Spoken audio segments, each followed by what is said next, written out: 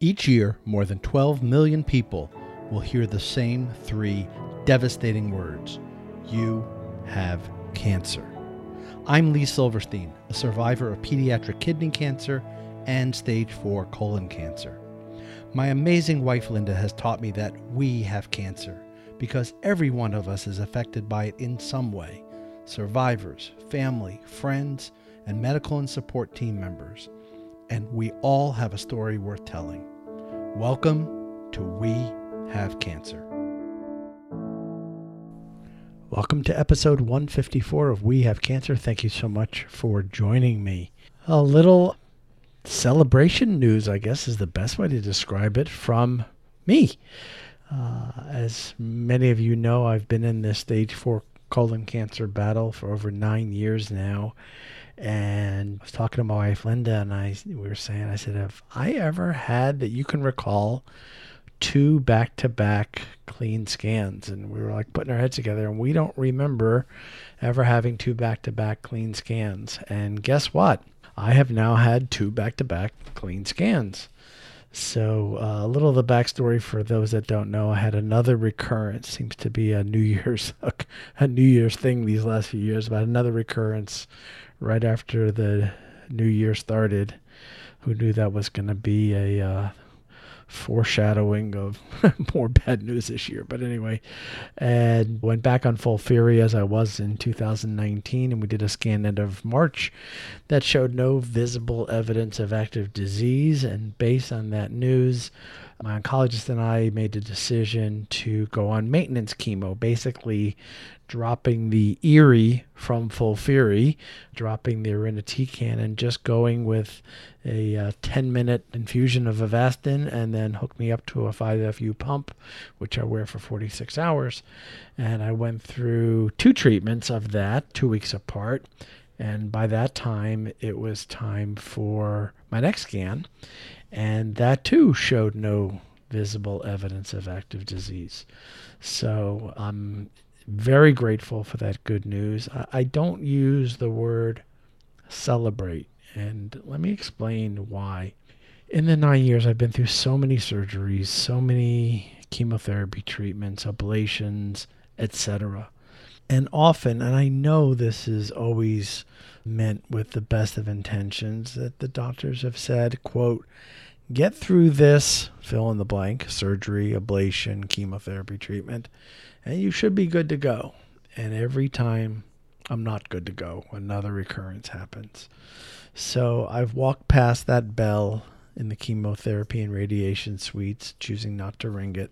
I've ignored friends and families who've encouraged us to, quote unquote, celebrate when we get a good scan, because my history has been is that celebration is short-lived till the next occurrence.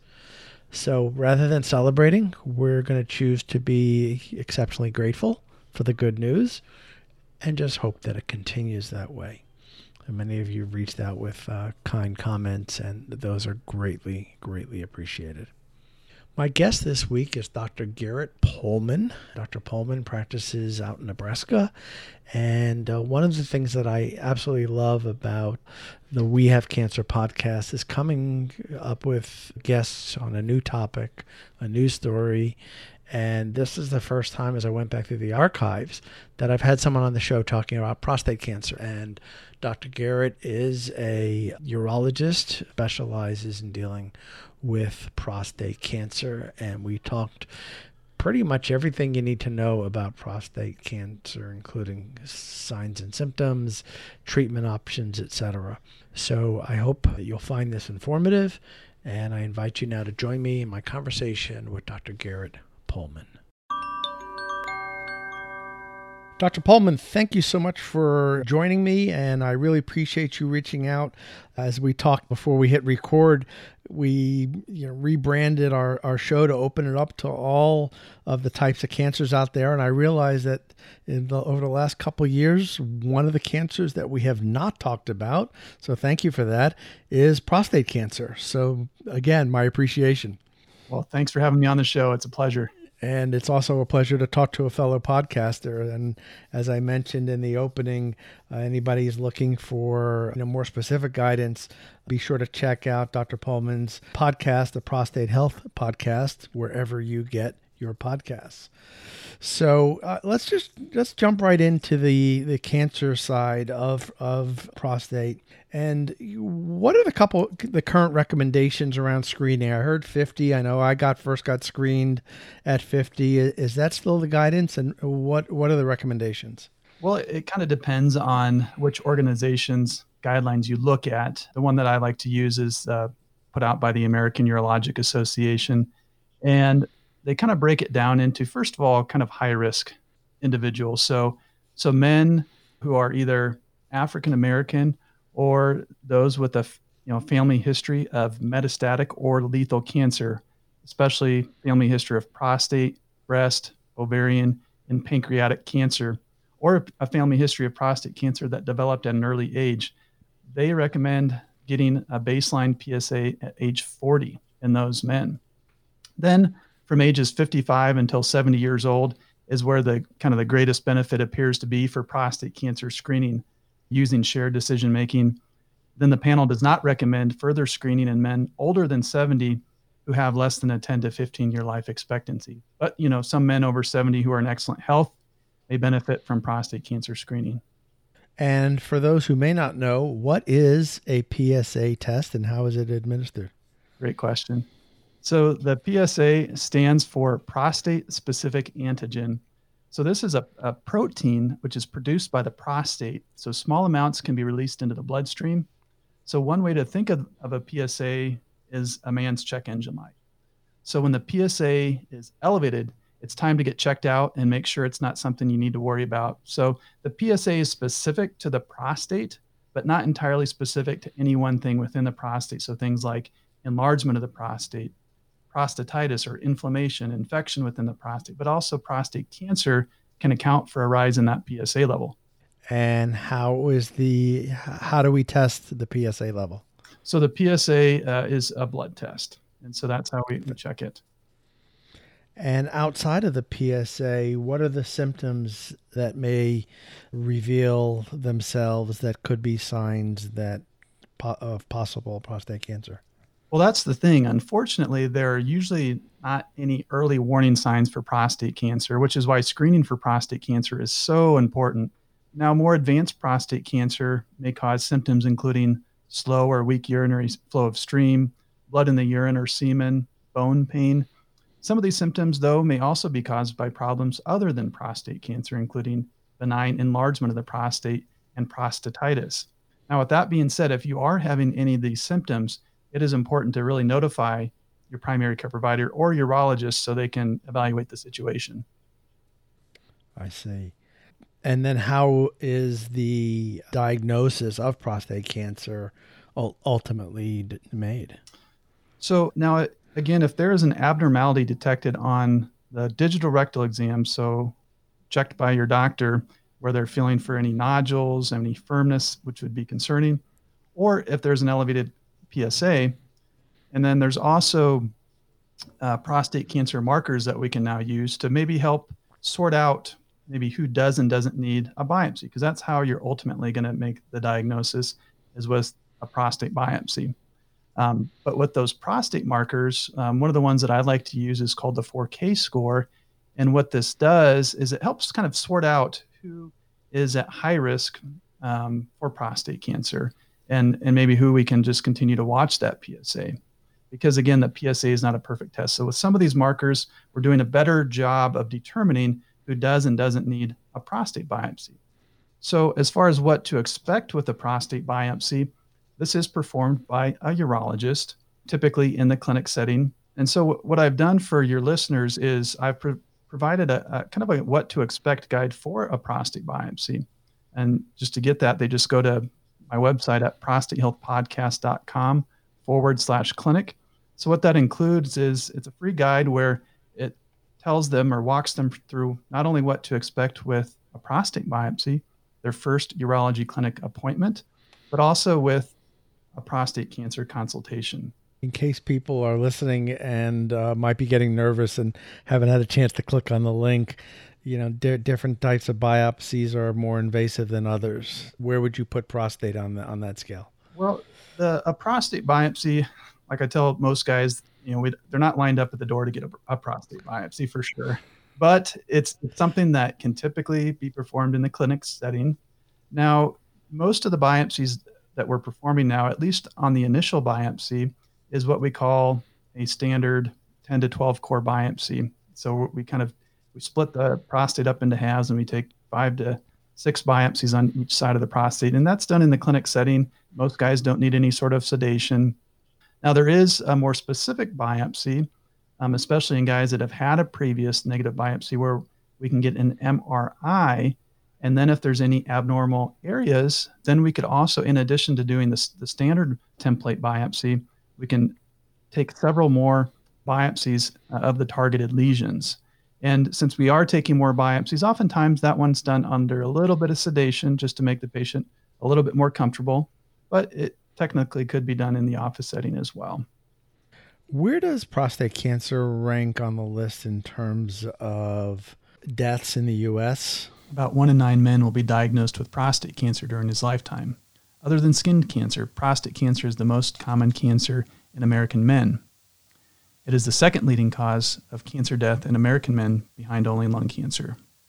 And when you think, obviously different cancers have, typically if you hear someone's got pancreatic cancer, certainly no cancer is good news, obviously. But, the progress that's been made in making like a pancreatic cancer, not the ultimate death sentence, isn't quite there yet. How do you rate prostate cancer in terms of treatability and curability? Well, nobody wants to have prostate cancer. Nobody wants to be a part of that club. But what I tell guys is, compared to some other cancers, it is one that is treatable. And it is one that can have good outcomes in terms of no evidence of disease after treatment if caught early. And so, the hard thing about treating prostate cancer is, we do have good outcomes typically if caught early, but there's the side effects that come along with it in terms of the treatment. And that's what makes treating prostate cancer so difficult. I treat other types of cancer as a urologist, including, for example, kidney cancer. Take out a guy's or a female's or a girl's kidney, and in the men, you're not going to affect their sexual function. You're not going to affect their urinary control. And so those are two big, factors and side effects that we have to navigate in treating prostate cancer. Yeah, so let's dive in there a little bit deeper. What are the treatment options, and what are the pros and cons of the current options for treatment? Certainly, and we could get in. We could have an episode on each one of those, but I'll try to really, break it down for each one in concise, but also a detailed manner. And the thing with prostate cancer, there is no one size fits all option for prostate cancer. So there's so many variables to take into account when men are counseled for prostate cancer. So we have to take into account their age, their personal preference, as well as their risk group, which takes into account the scoring of their prostate cancer. It's called the Gleason score, how many cores are positive, and whether or not it's thought to be localized within the prostate. But when we talk about cancer that we feel is really localized within the prostate in that area, the spectrum, first of all, ranges from some men are candidates for active surveillance. So what this means is that you're not really pulling the trigger just yet on treatment unless needed. So one of the advantages of active surveillance is avoiding or delaying the side effects of the various treatments. So this is typically only an option for men with very low, and some favorable intermediate risk prostate cancer groups. And what this involves is really closely monitoring the PSA level, their prostate exam, often prostate imaging with an MRI, as well as a repeat confirmatory biopsy 1 to 2 years after the initial biopsy. And if the cancer is then thought to be changing, then a man could undergo treatment. Now, once a man gets older, around 80 years old, this can be then transitioned into what we can call watchful waiting. So this is a less intensive form of observation where the goal is no longer curative intent should any changes occur in the prostate cancer, but rather symptom control. So that's surveillance. The next option is surgery. So this is typically, again, when we think the cancer is contained within the prostate. So we call this radical prostatectomy. So this involves removal of the prostate gland, the surrounding lymph node tissue, and seminal vesicles, which are glands just behind the prostate. There are various techniques to remove the prostate, but probably the most common method, and this is how I perform prostatectomy, is a robotic-assisted laparoscopic prostatectomy. So this involves smaller incisions, which are made in the abdomen, and with the assistance of the Da Vinci robotic platform. So the surgeon is sitting at a console where he is then able to control the robotic instruments in the patient's abdomen. So some of the advantages include less pain, blood loss, and recovery time. The next option is radiation therapy. So this utilizes ionizing radiation or photons to kill the cancer cells. So how does radiation work? Well, it damages the cancer cell's DNA. And this can be delivered by external beam radiation therapy, which is really the most common method radiation is currently delivered for prostate cancer, where radiation is then beamed into the prostate. These are typically delivered 5 sessions a week with a total of 35 to 45 treatments for conventional approaches. Some of the newer approaches are looking at potentially shortening the duration using higher doses with moderate and ultra hypofractionization, going from 8 to 9 weeks and all the way down to just 5 sessions with the ultra hypofractionization. So, and radiation can also be delivered via brachytherapy. This involves placing radioactive seeds or pellets that then emit the radiation to the prostate. So again, surgery and radiation are the two most common treatment options. There's also cryotherapy, which involves killing the cancer cells by a freezing process. There's also more experimental options they're still looking at, including HIFU or high intensity focused ultrasound using heat to destroy the cancer cells. But again, when we talk about advantages and risks, like we talked about with surgery, one advantage would be, you're getting that prostate out. And so if you were to have a recurrence, you could then go back and then do the external beam radiation therapy if necessary. Where if you do the radiation first, surgery is not impossible, but it does make it a little bit harder to go back in and then do surgery after you've had a radiation therapy. Now, obviously, the advantages of radiation therapy is that it's less invasive than surgery. You're not actually having to have incisions and to get cut on and have anesthesia, but it's a little bit more time intensive where you're having to go in for multiple treatments over a course. So be sure to stick around to the end of this episode to learn how you can get your rear in gear. What about the different treatment options and the impact on lifestyle issues? So in terms of kind of getting back to the side effects. Mm-hmm. So when we talk about, when I talk to men, the biggest two, number one goal is cancer control. And then we look at the side effects. And then as far as the order of those, the priority is kind of up to the man. But number two is generally urinary control.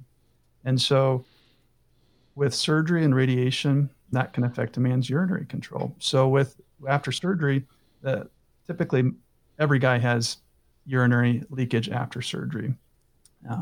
And that improves with time, but it does generally take anywhere from 6 to 8 weeks to slowly regain that urinary control, where guys are having to wear pads, maybe even a Depends or pull-up for leakage, typically with movement, coughing, sneezing. But generally about 95% of men will regain that urinary control, and that's measured at about a year out after surgery, to the point where they're not wearing any pads at all or down to 1 pad a day. And I would say those numbers are pretty similar for radiation therapy. The difference is with radiation therapy, it can affect more of the prostate and the bladder. And so oftentimes you get more of that overactivity and that urge incontinence where you can't make it to the bathroom on time. So the other big factor for a lot of men that they're concerned about is, will this affect my erections, my ability to have intercourse or have erections adequate for intercourse? And the nerves that control that function are stuck to the prostate capsule. And so when you remove that prostate, some men are candidates to spare those nerves, what we call a nerve sparing approach. How we do that is we gently peel those nerves back in a way off the prostate, leaving them inside of you. But even doing so, with that kind of sparing approach, it can bruise or stretch the nerves, and those nerves are temporarily affected. Sometimes it takes anywhere from 6 to 8 months, sometimes up to 2 years after the surgery to finally start to recover some of that function.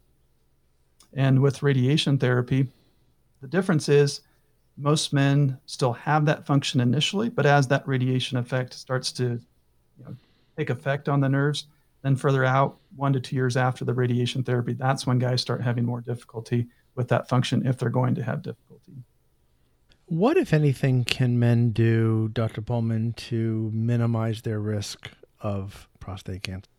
That is a great question. And that's something that we've been looking at for many, many years. And, we've looked at everything from vitamins and supplements and, is there anything that, and what it really boils down to is at this point, there's really no magic pill to really reduce your risk. But what we are finding is, lifestyle changes can actually affect survival when it comes to prostate cancer and maybe even reduce the risk. And so, we know that men that are overweight or obese have a 30% more higher likelihood to die of prostate cancer. So again, obesity increases prostate cancer mortality. And what we're also finding is that eating a healthy diet, implementing what we call a prostate healthy diet, can also potentially reduce the likelihood of getting prostate cancer, as well as slowing its progression for those that have it. So what do I mean by a prostate healthy diet? Well, what I tell patients is what is healthy for the heart is healthy for the prostate. The other question I get is, well, what diet's the best? Is it intermittent fasting, or what about keto diet? Do I do paleo? Well, the answer to that is do the one that you like to do and the one that you're able to adhere to. So if it positively affects your numbers, improves your blood pressure, your cholesterol, and you're experiencing a healthy weight loss, then stick to it. And then lastly, regular moderate exercise. Not only does this decrease your risk for developing heart disease, stroke, but also it can improve your prostate health as well.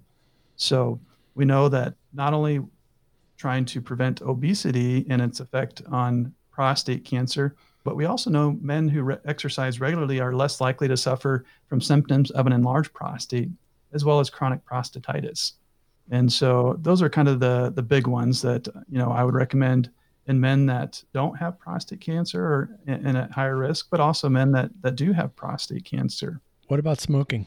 Yeah, that's definitely, that's a no-no as well. So, and that's the thing is that with the thing that I think we're seeing less of, I think we're starting to see less of those smokers, but we're seeing a huge obesity epidemic. And so I think that's kind of taken the place, in terms of prostate health. You mentioned at the beginning of the conversation, you singled out African-American men. Why? Well, the reason I brought it up is African-American men are 1.8 times more likely to be diagnosed and 2.2 times more likely to die from prostate cancer than white men. But also, African-American men are slightly more likely to be diagnosed with advanced disease. Switching over to your podcast, folks that subscribe to the Prostate Health Podcast, what are they going to learn? Well, thank you for bringing that up. So the Prostate Health Podcast is a podcast that we're going on our 2 months now since the launch, and we're interviewing experts, innovators, and leaders in the field of prostate health, looking at the conditions that affect the prostate, but also the latest technology in managing these conditions. And so we're publishing these on a weekly basis, and really just kind of getting down to, men's health, prostate health, not only prostate cancer, but also prostatitis, enlargement of the prostate. And you can go and find that at wherever you go for getting your podcasts, but also you can go to our website at www.prostatehealthpodcast.com. And if you want to get more involved, we have a free Facebook group. Just search on Facebook groups, Prostate Health Podcast, and ask to join. And That way you can be part of our monthly newsletter that we'll be starting this month as well. Great. So we'll include all those links in the show notes for this episode at wehavecancershow.com.